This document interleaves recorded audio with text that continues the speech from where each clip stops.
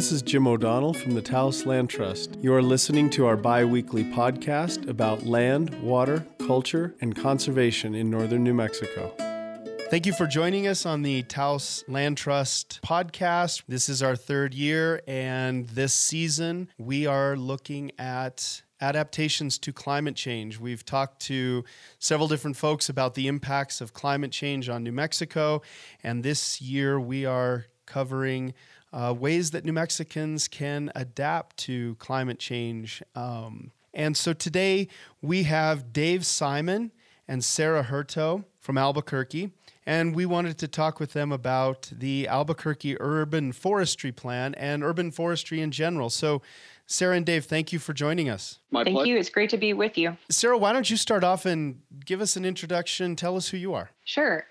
So I work for the Nature Conservancy in New Mexico. I'm the Climate Program Director, and I came to urban forestry work as a urban program director for the Conservancy in New Mexico 5 years ago, and started really seeing urban forestry as a way to mitigate and adapt to the impacts of climate change in our state. And it has evolved over those 5 years and includes lots of partners, which I'm sure we'll have an opportunity to talk about. But really, my background is I'm a wildlife biologist by training. And so I come to this discussion from the lens of how do we create habitat in our communities for nature and all of the species that make our lives enjoyable when we're outside, but also how can we translate that into benefits for humans in urban settings. And so that's how I sort of approach this work, and I'm lucky enough to be able to expand this statewide now that I'm the Climate Program Director. Great. Dave, who are you? Well, hello, Jim, and hello to your listeners. Appreciate the great educational service you give New Mexico through your program. I'm Dave Simon. I'm the director of the City of Albuquerque Parks and Recreation Department. It's a department with an important mission in the largest city in the state, and impacts the entire city. I basically have 25 years of experience working in parks and conservation issues. I've worked on national park subjects. I've been the state director of New Mexico State Parks, and now I'm the head of our state's largest urban parks program. So I come from a background of conservation and park and recreation and trying to protect and grow trees in the natural wild setting, and also now in more of an urban setting. Great. Thank you guys again for joining me.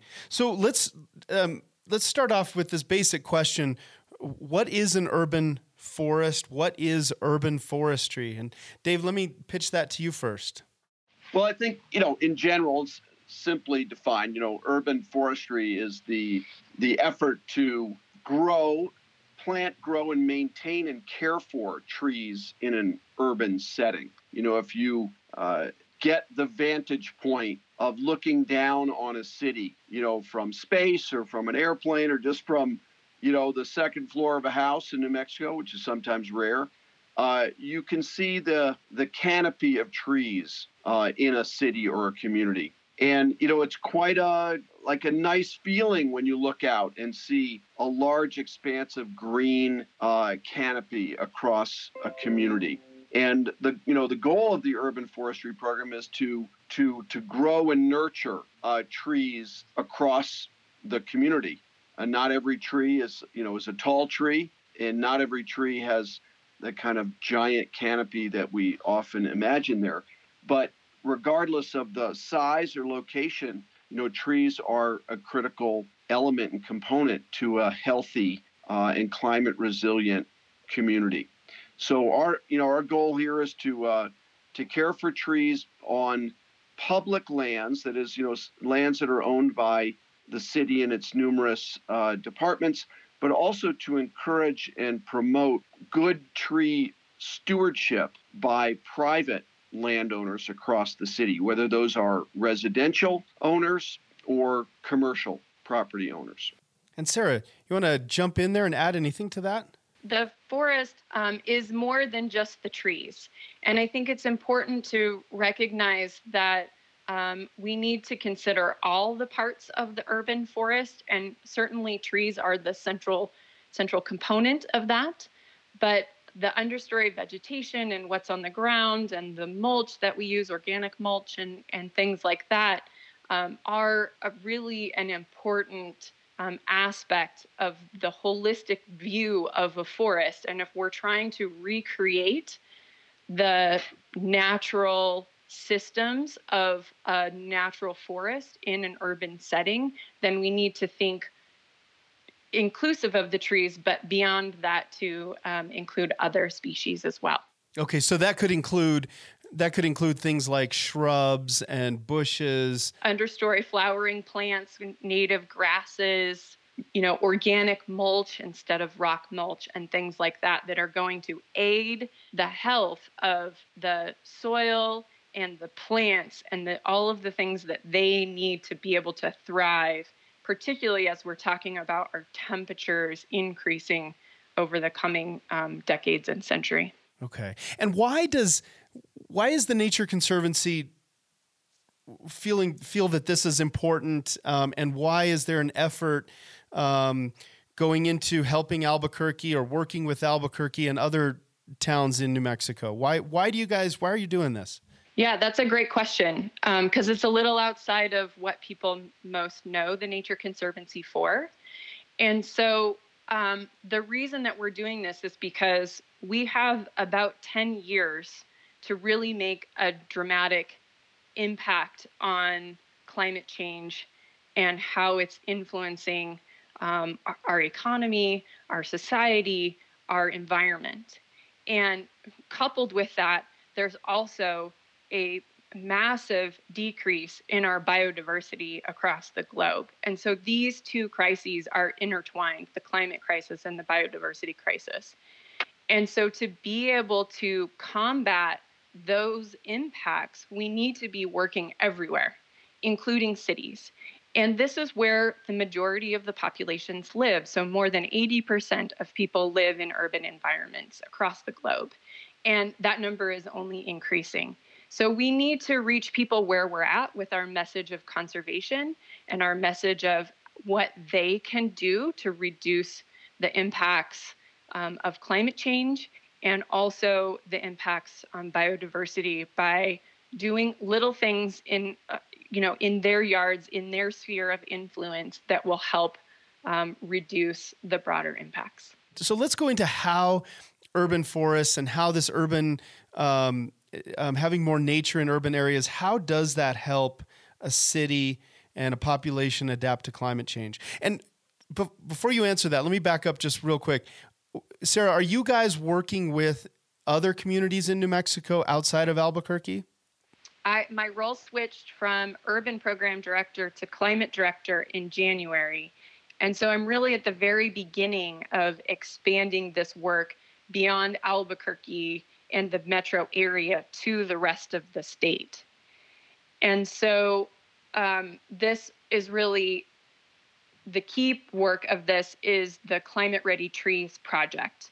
And the city of Albuquerque was a great partner in that work with many others. It's a collaboration among many partners that came together to look at what trees we should be planting now that can sustain and thrive in our future climate. And that work is now being expanded to statewide. So there are roughly 5 different USDA hardiness climate zones throughout New Mexico. And the Albuquerque list was specific to the Albuquerque metro area, but we're replicating that so that individual lists that are appropriate for the other climate zones ready by this fall. Oh, that is really cool. Okay. And I want to get into some of those species here a little bit later, but that's really interesting. So Dave, let's just go back to that previous question. How do urban forests and integrating nature into the urban environment, how does that help us adapt to climate change?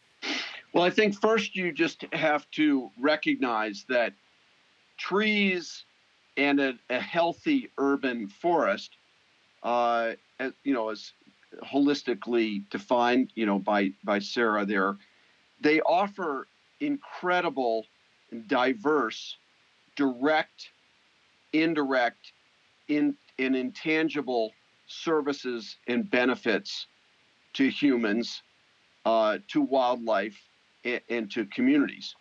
So, even before we had our current level of concern about the globally changing climate, trees have been contributing to our communities in just numerous ways.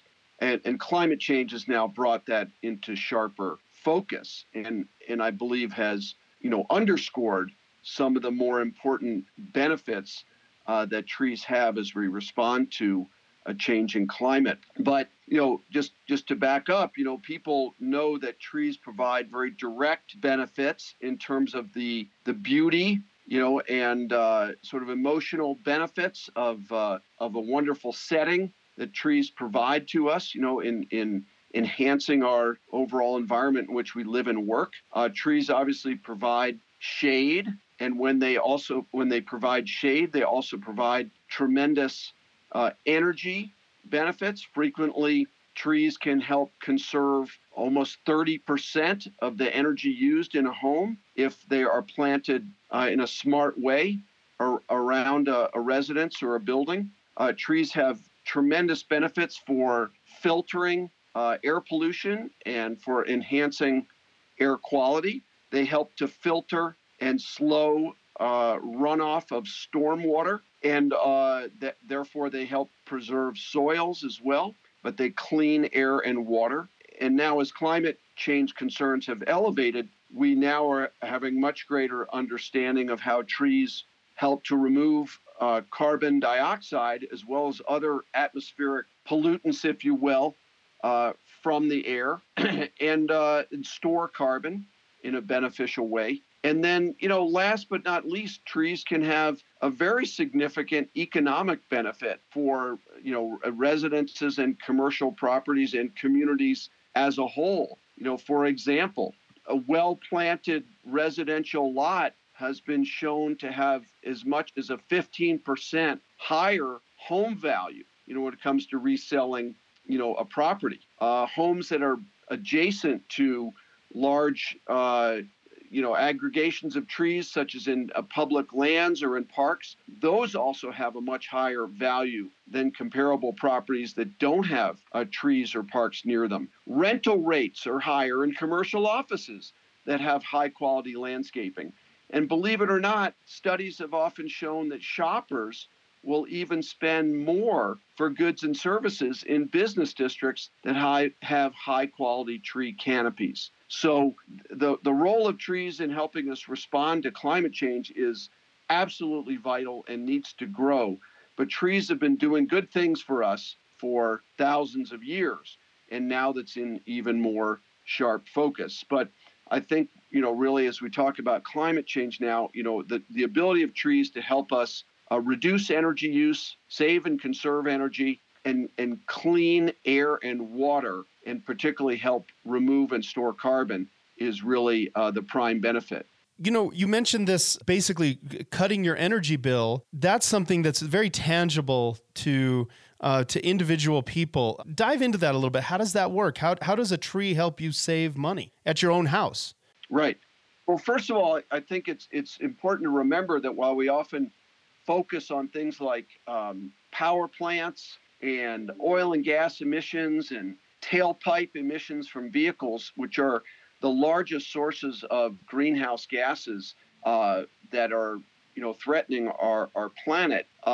Energy consumption, about 30%, I think, of energy consumption is tied to buildings. So if we can conserve and save energy, how we use it in the built environment, we can significantly reduce the amount of energy we need. Therefore, it lessens the stress on natural systems in our global system to generate that energy. And of course, we can be more careful and wise in how we spend our time and treasure in generating energy. So essentially, I think Sarah can jump in here right after me. But, if you plant trees around, for example, a house or a commercial structure in ways that help shade the property in the summer, You can help significantly cool the building and rely less, for example, on air conditioning, refrigerated air conditioning. And then conversely, if you plant trees in such a way that you enhance passive solar gains in the wintertime, you can, of course, take advantage of the energy of the sun,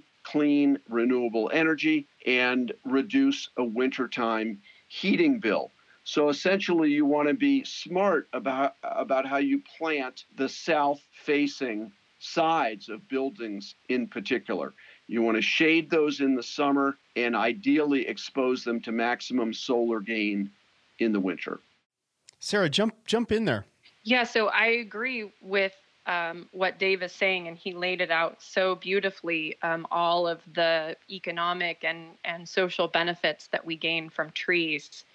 I think I'll just add that what Dave is talking about with correctly placing trees on the south, and I would add western sides of buildings, you're talking about deciduous trees there, so trees that lose their leaves in winter.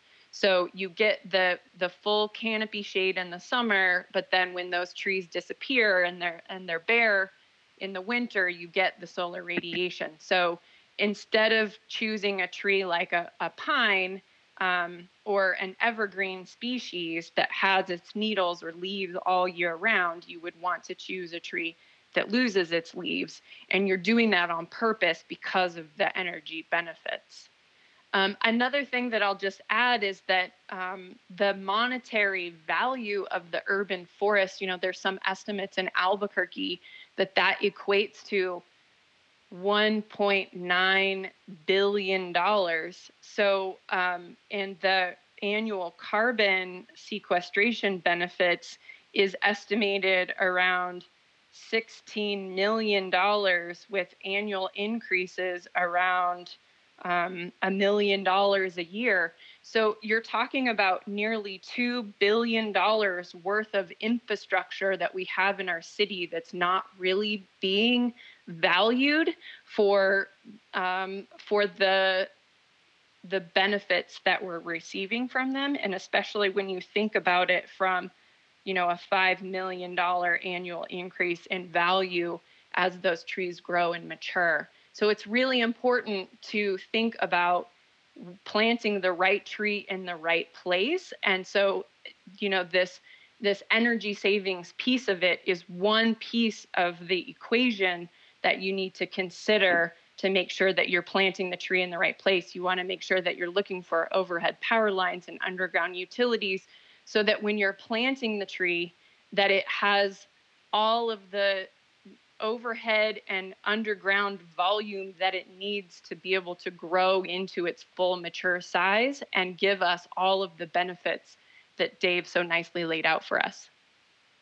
And I'll just jump in again, Jim, because the Nature Conservancy's fantastic work globally, has focused on preserving biodiversity on our planet, essentially. And we also have a kind of a complicated, questions to solve when we plant trees. We have to understand what is our purpose and primary objective, in planting a tree or many trees in a certain place. And, in addition to all of these energy issues and things like that, you also have considerations about the habitat that these trees may offer to living things, to wildlife. And so you balance all those things out, and because some trees may be very helpful and beneficial for native birds, for example, wherever you live, or they may provide food and shelter for small animals. So, cranking all those questions into the sort of black box of what trees you plant and where you plant them helps you arrive at the right answer to the question that Sarah has, pointed out, which is the key question in planting trees. You want to plant the right tree in the right place. So I want to get into next the details of how the Albuquerque program works and the different layers of it. But my first question is, how do you make people care in your community. And the reason that I ask that is that at the current moment in Taos, we kind of have a community that doesn't understand the value of trees, and we are losing our tree canopy in Taos because as trees mature and get to their full height, a lot of them are being cut and not replaced. And also, we do seem to have among private landowners, but also the town government, a certain sense of trees are a nuisance. One of my neighbors actually cut down an elm tree, and I realize it was an invasive species, and I'd like to discuss elms later, but cut down a large, probably 30, 40-year-old elm tree recently, and when I asked why, they said they didn't like the seeds. And I said, well, your house is going to get warmer. And they said, well, that's what we have air conditioning for. And that attitude is very common up here in Taos, that trees are kind of a nuisance. So before we dive into the details of how Albuquerque program works, how do you make people care? Well, Sarah may have her own answer to that question. But I think you have to always try to fit the key to the lock. And some people care more about some aspects of trees in a healthy urban forest than others. And some people care about different elements of that. So for some people, the key may be economic. For other people, the key may be social and emotional, right? For example, we have a lot of people who care about trees and they want to plant trees to honor or in something or someone or in memory of somebody. So, they care a lot about trees because it represents an enduring legacy, right, for them. And in other cases, again, people respond to different price and regulatory and social signals, right? So in some cases, I would say one way to make sure people pay attention and care about trees is through proper regulatory programming in the urban setting. So, having an effective and comprehensive urban forest ordinance, for example, can help both encourage people to do the right things and also to prevent, some sort of, the tree train leaving the tracks, if you will. So we want to make sure that people have basic responsibilities for trees, particularly in commercial settings where they're developing, new properties. And we want to encourage people to maintain trees on their property. But, you do have a split between public land settings and private land settings, Jim. And, government approaches those properties differently. But I think the main commonality there is we want to encourage and incentivize, and in some case, control and regulate how people plant and then maintain trees on their properties. And in some cases, we may need to say, no, you have a process that you have to go through if you're going to remove a mature tree, or let us help you plant trees on your property. I think we need all of those strategies to answer your question of how to make people care about trees. Yeah, I agree with Dave. This is why we work so well together. We approach things in a really similar way. And I guess I'll just say it in a slightly different format, which is you have to meet people where they're at. They're not all going to approach it from seeing trees of the intrinsic value that I see in trees. And that's okay.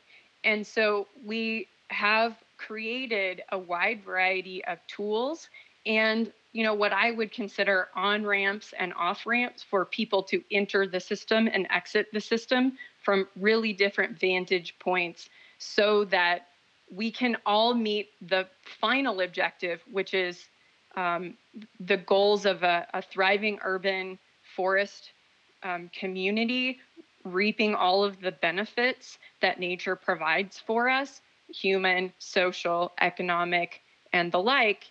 And that we can make sure that we're doing it in a sustainable way. And sometimes that means incentivizing people doing the right thing.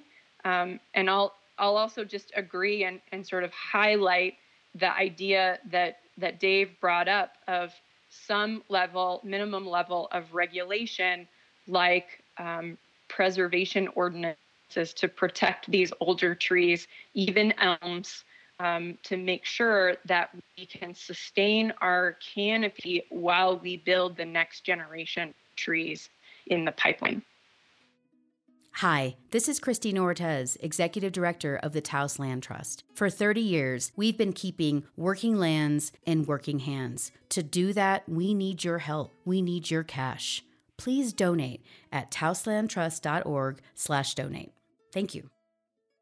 We're speaking with Sarah Hurto from the Nature Conservancy and David Simon from the Parks and Recreation Division of the City of Albuquerque.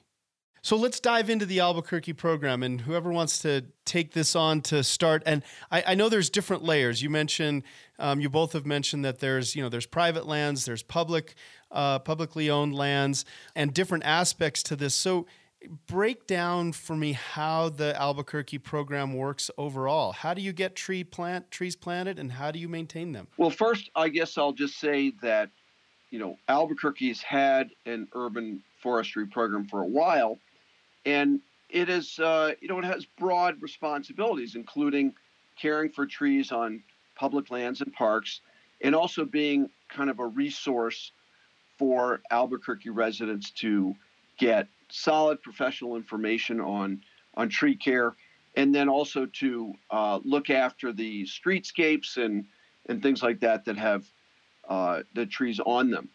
What we've tried to do over the past couple of years is to ramp up this urban forestry program so that we can achieve really three main objectives. And those objectives are, first of all, to better care for trees that we have in the urban forest and trees that are planted going forward. One of the biggest challenges in an urban forest program is to care for and nurture the trees that we plant. We want our children to reach adulthood. We want our trees to reach adulthood. And too many trees in Albuquerque don't make it past their 5 to 7 year age. So we want to really increase care for trees. We want to plant more trees. So just a simple numbers game of planting more trees to enhance our canopy. And third, from just the purely governmental perspective, we want to make sure that taxpayer dollars are being used efficiently and effectively, and that the city's urban forestry program is organized efficiently to deliver the best services for the money that taxpayers provide us. So I'll just then add one other thing. We started from a standpoint a couple of years ago of wanting to enhance our urban forest program, and the key element to that is partnerships.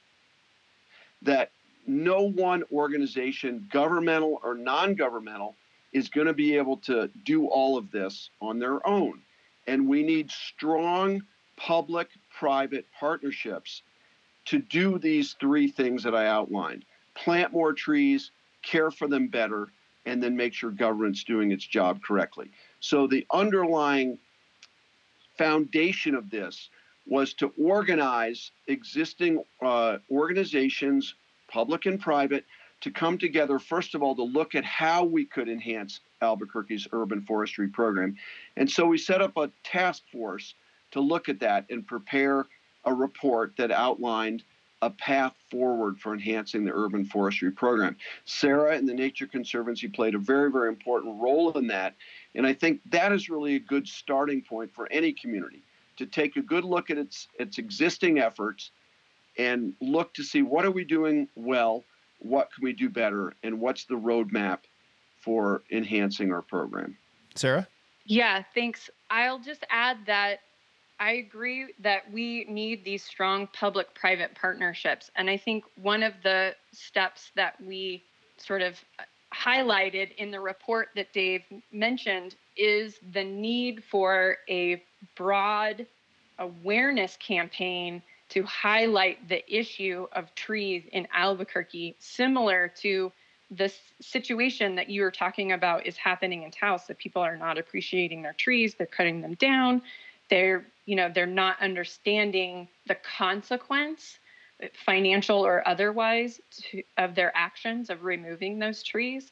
And so we, as sort of a next step to the path forward that was laid out in that initial report, we did two things. One was we set a tree canopy goal. We wanted to plant 100,000 trees by 2030. The Mayor Keller announced this goal on Earth Day in 2019, and we've been working towards that since then as a collaborative. We've formed a formal coalition that's called Let's Plant Albuquerque, that's made up of multiple partners, including the City of Albuquerque, Bernalillo County, the Water Utility Authority, State Forestry, and other nonprofits, Tree New Mexico, Dakota Trees, and of course the Nature Conservancy. I serve in that capacity as well.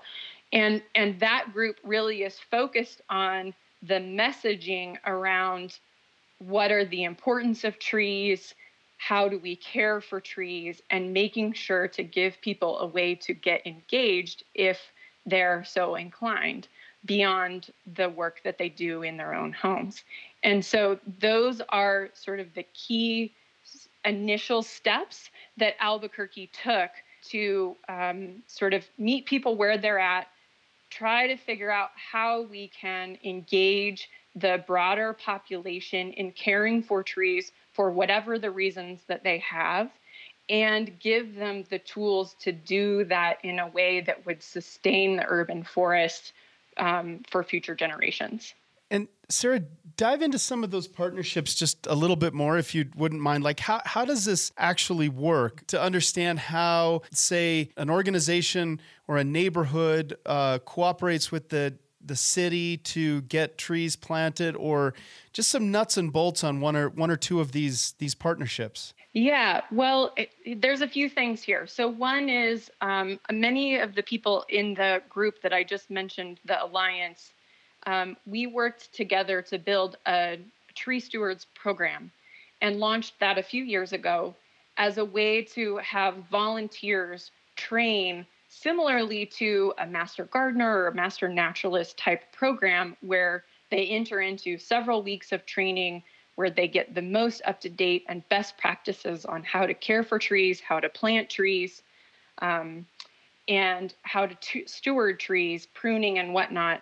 And then they become our sort of eyes and ears out in the community. They can talk to their neighbors, they can talk to their neighborhood association, they can speak at their community groups that they're engaged with, and bring people in and help us disseminate the knowledge that we have amassed in this core team out to sort of the public at large.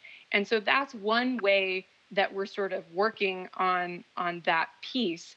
One of the things that this program, Tree Stewards, is managed by a nonprofit called Tree New Mexico. And again, they're a statewide organization. And I am working with Tree New Mexico right now to expand the Tree Stewards program to make it available, making that curriculum available for communities across the state. So that's also in the works, to bring this beyond Albuquerque and make sure that these resources are available for all the communities. And I think I'm going to turn it over to Dave to have him talk about the Neighborwoods program, which is also a partnership with Tree New Mexico. They're looking, again, I'm working with them as a way to replicate the Neighborwoods program in other cities and towns across New Mexico. Dave, to talk about as initiated with the city of Albuquerque. Yeah, so I think, again, there's multiple tools, in our kind of comprehensive effort to enhance the urban forest, both its scope and its care, in Albuquerque. Education is critical, but when it comes down to sort of planting trees, it's all about, just as we'd say with the vaccine, right now, getting shots in arms. And for trees, it's about getting trees in the ground. And we really need kind of engagement with communities to help get trees in the ground. So the Neighborhoods program is one of the more successful approaches that has been developed in Albuquerque over the years, and it partners the Tree New Mexico organization with neighborhoods to do neighborhood tree planting events. So we'll try to identify a neighborhood that may benefit from having more trees planted, and then essentially Tree New Mexico goes out and recruits landowners who are interested in having trees planted on their property, or we may identify tree planting sites along streets and medians and whatnot. Then volunteers are recruited to help with the tree planting, an event's organized, and the whole community or the neighborhood comes out to work together on typically a Saturday to get about 100 trees in the ground in one wonderful couple-hour period. And this really relies on both partnership between professionals and neighbor volunteers to come out and plant the trees. Now, the nice aspect of the Neighborhoods program is we put about 100 trees in the ground, and then a week later, Tree New Mexico helps coordinate the free distribution of another 100 small tree saplings that neighbors can pick up for free and then plant in places of their choosing on their properties as well. So sort of each Neighborhoods project gets about 200 trees in the ground or in the community.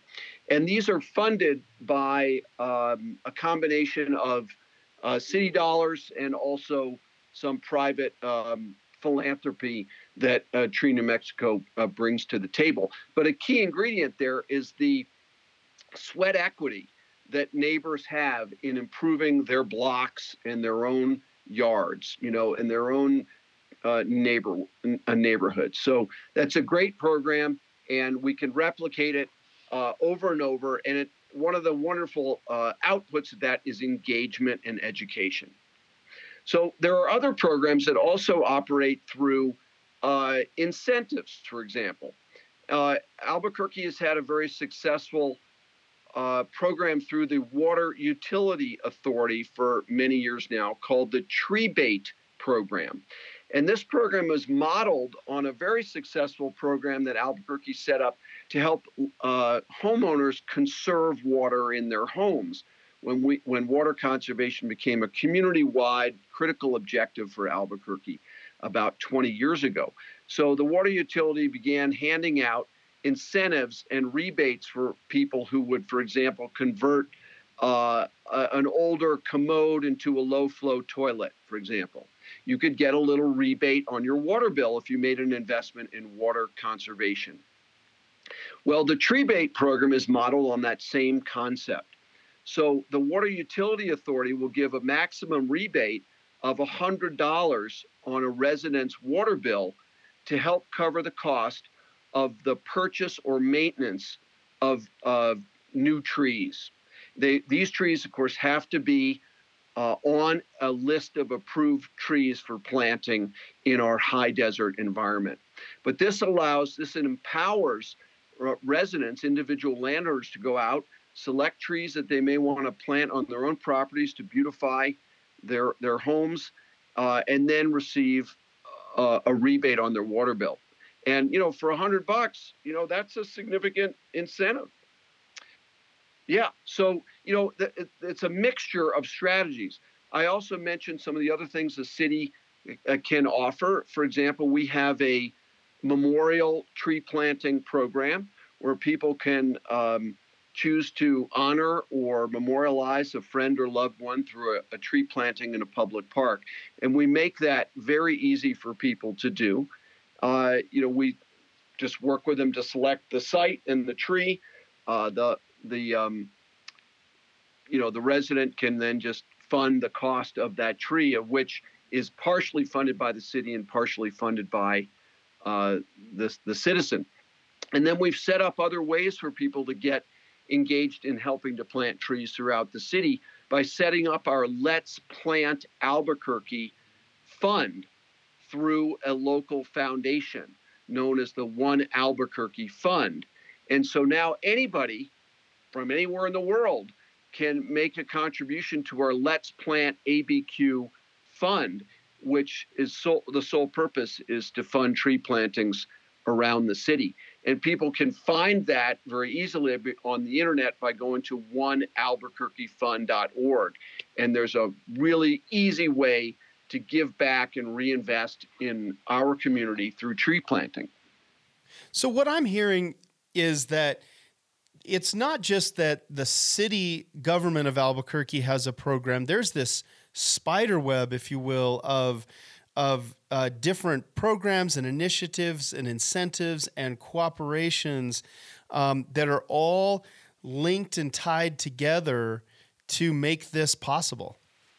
Yes, and I think really there's no other way that we can meet our objectives to have a healthy urban forest unless we have this partnership approach and a multi-branched, no pun intended, pun intended, a multi-branched approach to getting trees in the ground and having them cared for throughout their lives. And, that educational element that Sarah began, speaking about, the Tree Stewards Program, it's really just as important as putting new trees in the ground. Once we get trees in the ground, we have to have people who care for them and maintain them, and a group of people who are great sources of information and professional expertise for landowners who just simply want to know how to take better care of the trees, on their properties.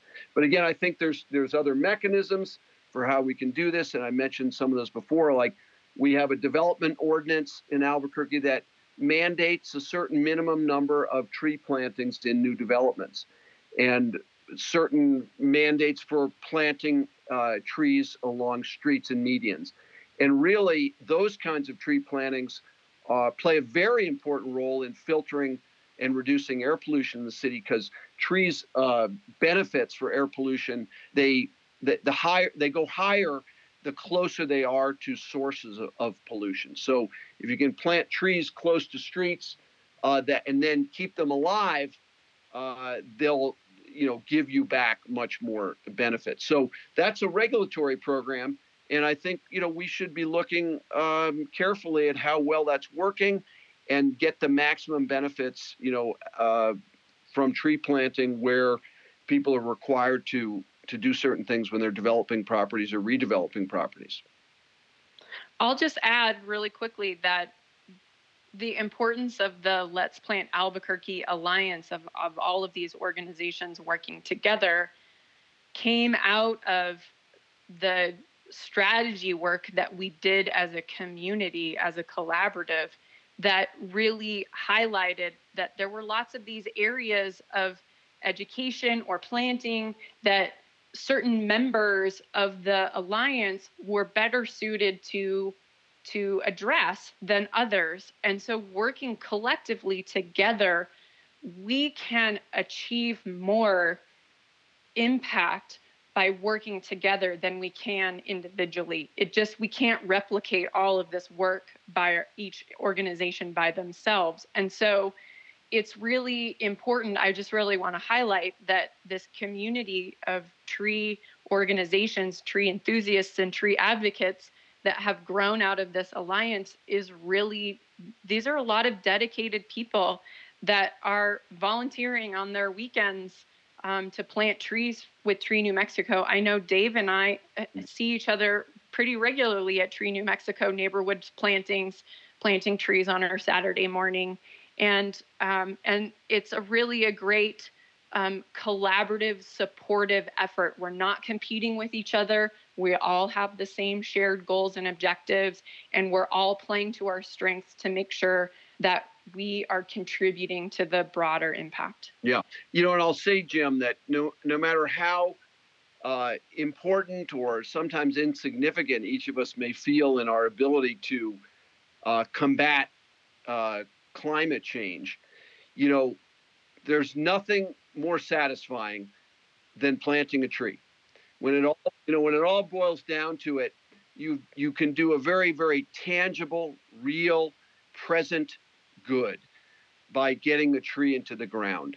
And it's a great feeling. And I think, we want to open up this process and catalyze that so more people can have that fantastic feeling of success and in doing something good for their community, and just feeling terrific about the work that they've put in. So I really feel like it is all about engagement, involving more people in that positive feeling of investing in their community. And tree planting is just one of the best ways that people can get involved and make a difference. Yeah, I absolutely love that idea, is getting out there and doing something tangible for your neighborhood and community instead of just waiting for someone else to do it. Sticking with some of the details, Sarah, you mentioned the Climate Ready Trees project. So basically, if I understood that correct, it's lists of trees that are adaptable to climate change and suited for the different planting zones throughout the state. So I'd kind of like to dive into that a little bit. I mentioned earlier just elms, right? So, part of the largest part of the tree canopy in Taos are elms. These invasive Siberian, or some people call them Chinese elms, that put out all the seeds in the spring. They use up water. They have aggressive root systems. They're all over Taos, and it's probably the largest part of our tree canopy up here, and people in general hate them, but they're a really adaptable, strong tree that offers a lot of benefits. So I guess I'm wondering how you choose what trees go on your climate ready list. Yeah, lots of great questions here. I myself have a love-hate relationship with Siberian elms. And just as a point of clarification, Siberian elm and Chinese elm are two separate species. They have different characteristics, and I know that people often confuse them. And so Chinese elms, while they're not native to this continent, they do not have the same seed patterns as Siberian elms do, and so they're not invasive. So there's an important distinction between those two particular species, and I know sometimes they're hard to tell apart. So that's really helpful. Yeah, thank you for pointing that out. Yeah. So in the idea of the Climate Ready Trees list, what we did is we looked at all of the intergovernmental panel on climate change, that the global climate models, and we looked at what the temperatures around the Albuquerque metro area is projected to be at end of century. And then we equated that to the USDA hardiness zone, because oftentimes when you purchase a tree from your local nursery, on the back of the tag, it will tell you the USDA hardiness zone that tree will survive in. And so it's one of the best ways that we have to link up the future climate condition of an area that the tree will experience over their lifespan, right? So we have a different time scale than the tree does. The tree is going to outlive us by a long shot. And so we need to plan for their future, not our future. So what we did was we made sure that we looked at the USDA hardiness zones. We evaluated over 130 species of trees and accumulated a huge amount of data to sort those trees based on essentially how well they will do in the future climate, both heat and cold, because in Albuquerque, we do have the occasional snowstorm. And so they do need to be able to tolerate freezing temperatures, but then, our temperature is going to continue to ramp up. And with heat island impacts, that is amplified. So we wanted to make sure that the trees that we're planting now can handle both the heat and the cold of future climate conditions. And so that's how we came up with our list. There was a scoring criteria, and so we used that as a guideline. We also double-checked our list with certified arborists and commercial nurserymen and many other industry professionals that have years and years and years of experience working in the Albuquerque metro area to make sure that their lived experience of how trees do in the ground in Albuquerque matched up with our sort of science-based scoring effort based on the data that we had available, and reconciled those things. So that's how we came up with those lists. And again, the point of this was to ensure the viability of the trees that we're planting now. So some of these tree species are familiar for people living in Albuquerque. We use them all the time. You see them all the time, and that's great. What we did was confirm that they're still great trees to be planting. And in other cases, it sort of introduced or reminded us as a community that there are lots of other things that we could be planting, other species, that still are good fits for Albuquerque. Right. This process is being replicated so that these lists, because Taos is going to have a different USDA hardiness zone at end of century than Albuquerque, right? And so this process is being replicated for those other areas of the state. And so those tree lists, we've already generated the initial lists, and we're in the process of reaching out to experts right now to confirm the scoring that has already been completed. So those lists will be out and ready for people for fall planting season. And that's my goal. For other parts of the state? Yes. So for the tree lists and the climate ready tree lists for Albuquerque, the public can see those at a couple of different places. They can go to nature.org/New Mexico trees, which is the Nature Conservancy website, where they can see a full list of climate ready trees there. And again, this is the Albuquerque list. They can also go to the City of Albuquerque website, cabq.gov/Parks and Recreation, and they can see the list there as well. But again, the specific lists for the other communities in New Mexico, it's wonderful that Sarah's tailoring those now for other places. And just one other thing about your comment about elms, Jim, that's, the Siberian elms were introduced, to New Mexico during, the Great Depression and the decades following. And they were just planted in huge numbers. And in many parks in Albuquerque, they are the dominant species in the canopy, right? And so we have many parks that are lined with wonderful old elm trees, many of which do bless us with millions of flying seeds in the spring.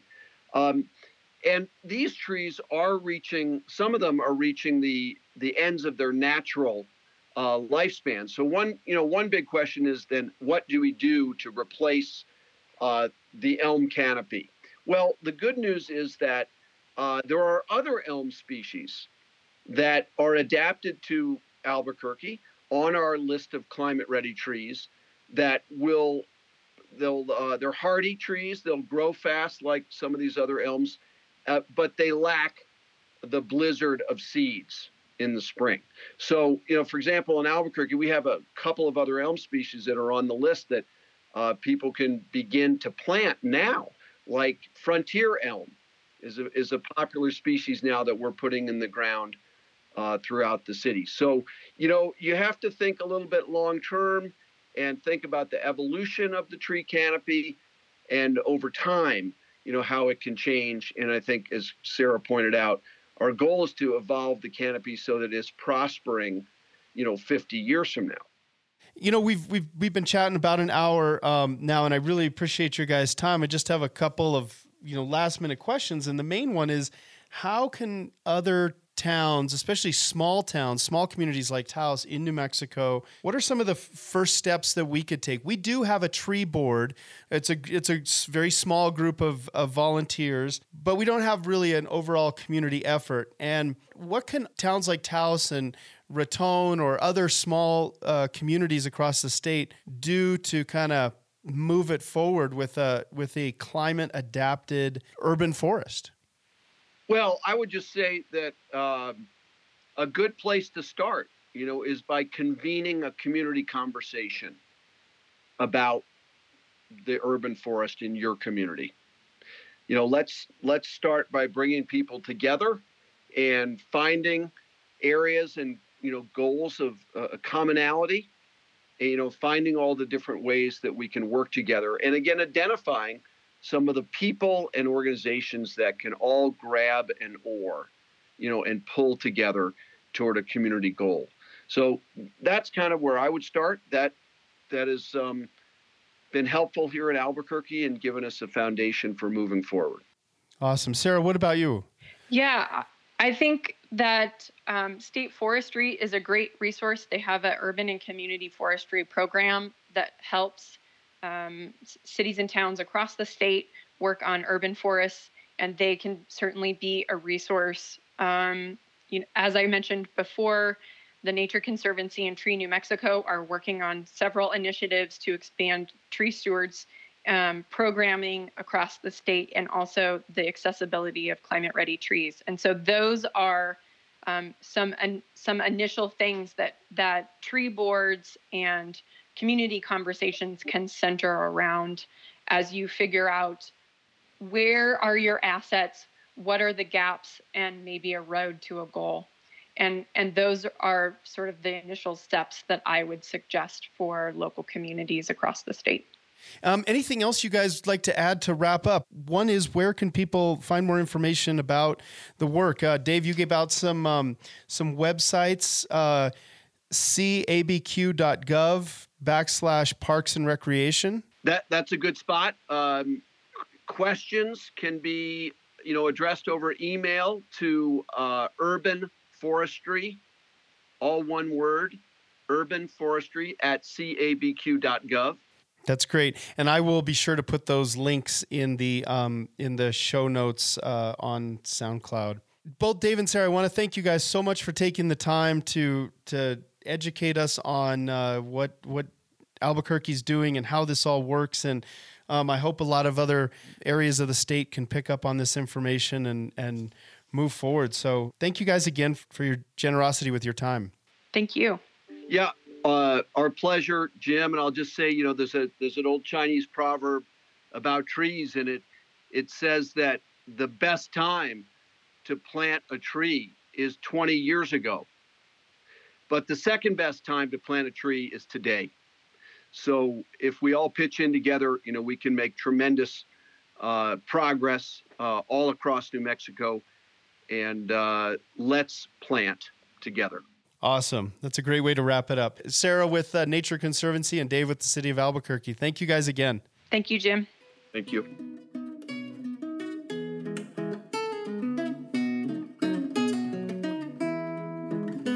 You've been listening to the Taos Land Trust podcast. This podcast was produced and recorded by Jim O'Donnell in Taos, New Mexico. Edited by Brett Tomeden. If you'd like to support this podcast, please visit www.taoslandtrust.org. This is Jim O'Donnell for the Taos Land Trust. Thank you for joining us.